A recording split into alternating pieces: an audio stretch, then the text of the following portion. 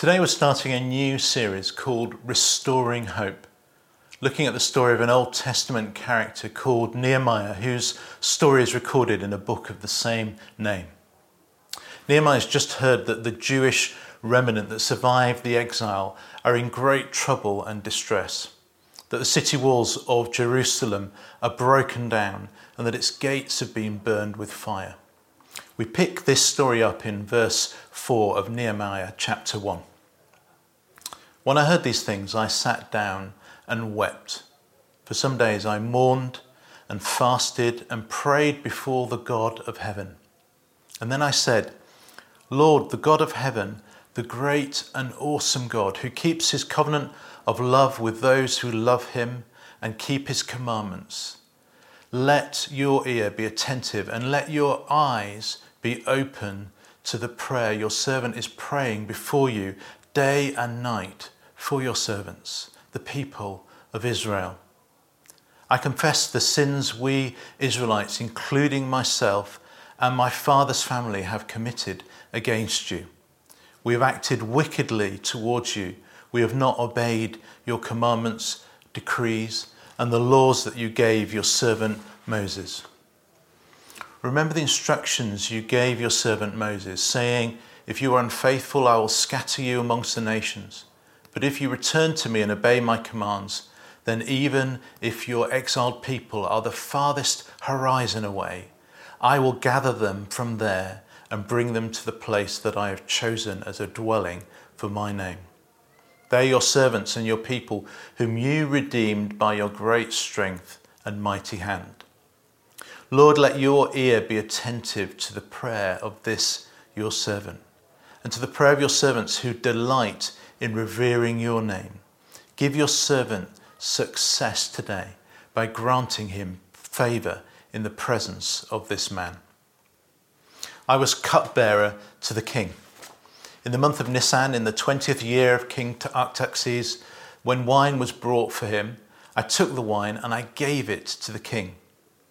I had not been sad in his presence before, so the king asked me, why does your face look sad when you are not ill? This can be nothing but a sadness of the heart. I was very much afraid, but I said to the king, may the king live forever. Why should my face not look sad when the city where my ancestors are buried lies in ruins and its gates have been destroyed by fire? The king said to me, what is it that you want? Then I prayed before the God of heaven, and I answered the king, if it pleases the king, and if your servant has found favour in his sight, let him send me to the city in Judah where my ancestors are buried, so that I can rebuild it. Then the king, with the queen sitting beside him, asked me, how long will your journey take, and when will you be back? It pleased the king to send me. Nehemiah was in Babylon when he heard about Jerusalem. God's people were scattered, feeble, and humiliated. And as far as we know, Nehemiah has no resources in his pocket. He's just a cupbearer to the king, a highly trusted role, but not an important one. He's got no team, no money. He's just a lowly servant, and he's 700 miles away from the place of need. What can one man do? The title of today's talk is Restoring Hope in Prayer. And we can all have hope that our prayers can be powerful in changing us and preparing the way for us to follow our call. As we heard a few weeks ago, hope is the active and patient anticipation of what God can do in the future. But how might this active hope work? How did Nehemiah's prayer make a difference? I think the first thing to notice is that Nehemiah's prayer, his praying, changed him. Mother Teresa of Calcutta once said, I used to believe that prayer changes things, but now I know that prayer changes us and we change things. It's so easy, isn't it, to imagine that the remedy to anything that's going wrong is actually somebody else's work. Nehemiah could have heard this news about Jerusalem and thought, oh, that's so sad. Or, yeah, somebody should go and do something about that. Or, I blame the king. The government should fix this. But instead, as Nehemiah drew close to God himself, he changed. And we see that in the prayer that he prays. He remembers who God is and the promises that God has made and the history of God's dealing with his people. He repents for his nation, for his family, and for himself. He admits that they've done wrong and he asks for God to forgive them. And he comes to God and he asks for a change in the situation. And it's as if he activates his hope that God can act in this situation. And his praying changes him. His passion increases. Perhaps his patience grows. His understanding of what God might be calling him to do in this situation grew. Perhaps his sense of personal responsibility increased. Did he hear God speak? Did he hear a plan or a strategy from God? Did he increase in hope? We don't actually know because all we have is the summary of what he prayed. But here are a few thoughts of some of the things that might have happened. First, I think Nehemiah got engaged in his prayer with his emotions. We live in a world that can be quite desensitized. We can passively watch the news and television and hear about terrible things happening and then just move on to the next thing. Because of social media, our response to things is often reduced just to scrolling through a feed and allocating a digital response. We hear a funny joke, so put a smiley in. Somebody's sick, sad face. Somebody is in need, praying hands icon, then quickly move on to the next video. But note the range of emotions that Nehemiah expresses as he responds to God. He's sad, he laments, he repents, he cries, he mourns, he confesses. Later when he speaks to the king, he's afraid. And perhaps we don't think of prayer as being like this, as being deeply emotional. But for Nehemiah it was. He is emotionally engaged with what he's praying for. Second, he invests his time. There's no doubt that Nehemiah was a man of prayer. In chapter 1, we've heard his planned prayer. He set about time to pray. He dedicates himself to it. He's active, he's mourning, he's fasting, he's interceding.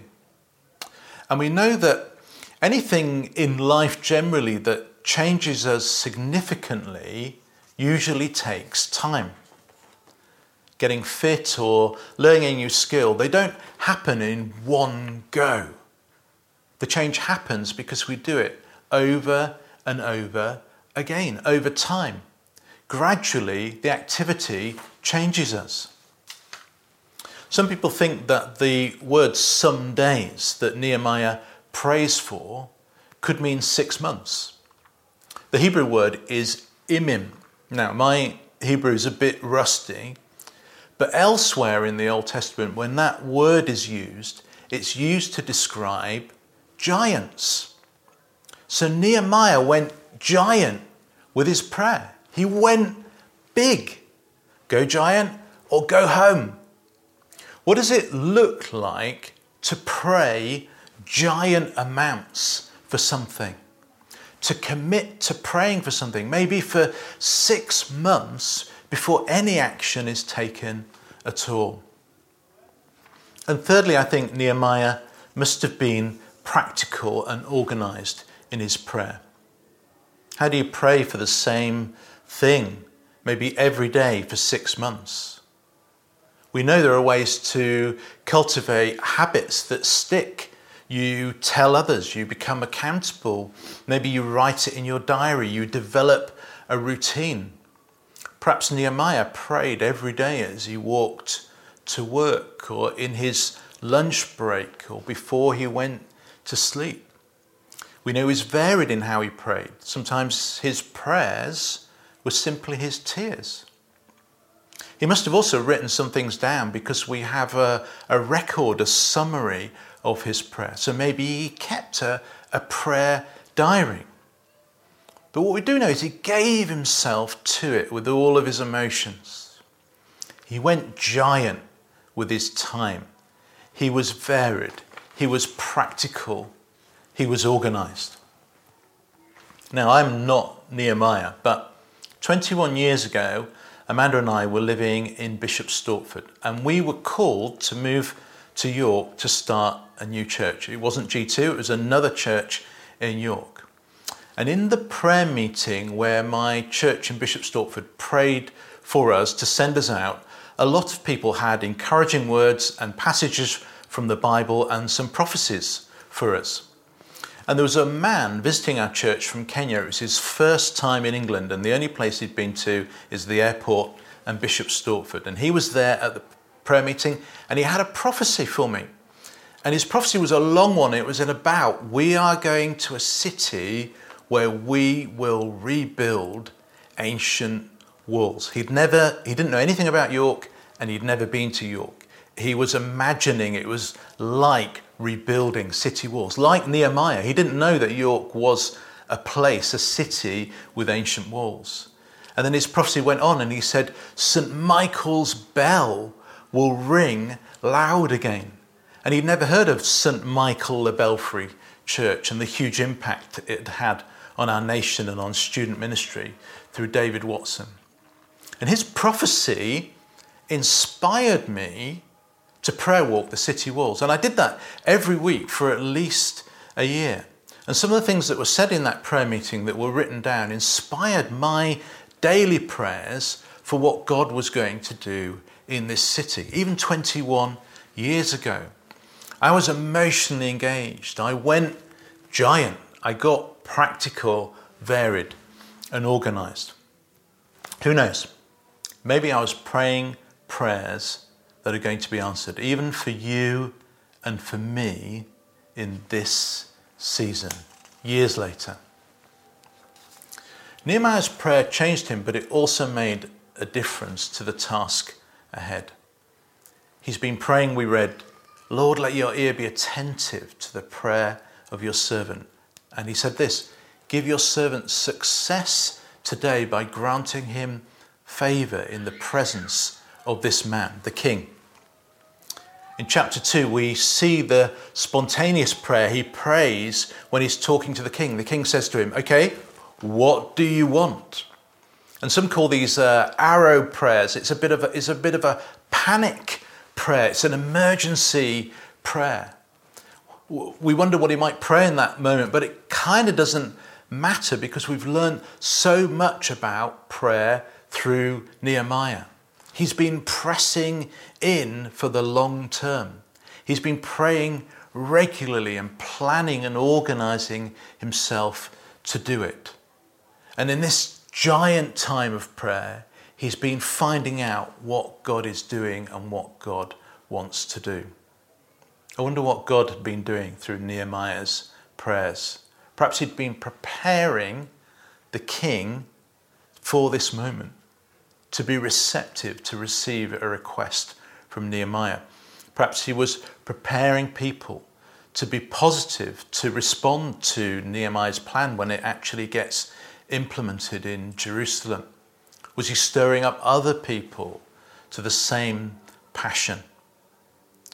And we see something changes in him after he prays. He actually overcomes his fear. His way forward becomes clear to him. He asks for specific things. I need wood from the forest, and I need a rite of passage, and I need this, and I need this. And he's given authority by the king because God is calling him to do it. Now I want you to notice one more thing as well, which is this. It's as if God has created a moment. A friend of mine calls these divine appointments. And in this story, the moment is when the king asks Nehemiah if something is wrong. It's the moment of transition from private prayer to public action. And it's also a scary moment. Nehemiah records it. He says, I was afraid. Even though he's been building up to this, he reaches a moment that God creates where he has to trust that God is at work, and he has to take a step of faith to exercise hope in what God is doing. And when we have hope in prayer, actually it's hope in God, hope in Jesus. The lesson of the story is not if you pray enough, you can get what you want. The lesson is this: put your hope in God and you can do it through prayer. No matter how difficult the situation might look, no matter how unlikely it might feel that could you change anything, it doesn't even matter if you don't know what the answer or the solution is, or even what you need to ask God when you pray. Exercise hope. Discover what hope means. Discover Jesus. Discover life. And we can all have hope in Jesus that our prayers can be powerful in changing us and preparing the way for us to follow into the things that we are called to, whether that's as individuals, as families, or as a church. What does that look like for you today? Maybe your children are about to return to school, or you're returning to school, or an office, or perhaps the future of your job is uncertain.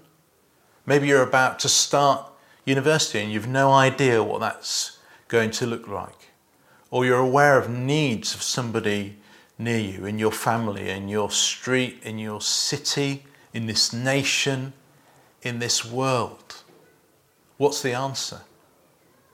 The answer today we're learning is to express our hope in prayer to Jesus, to restore our hope in what God is doing, to allow ourselves to be emotionally connected, to pray giant amounts and to pray giant prayers, to get organized in our prayer, to be varied in how we pray, to be practical in how we pray.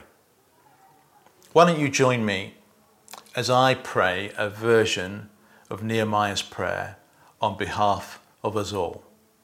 Let's pray.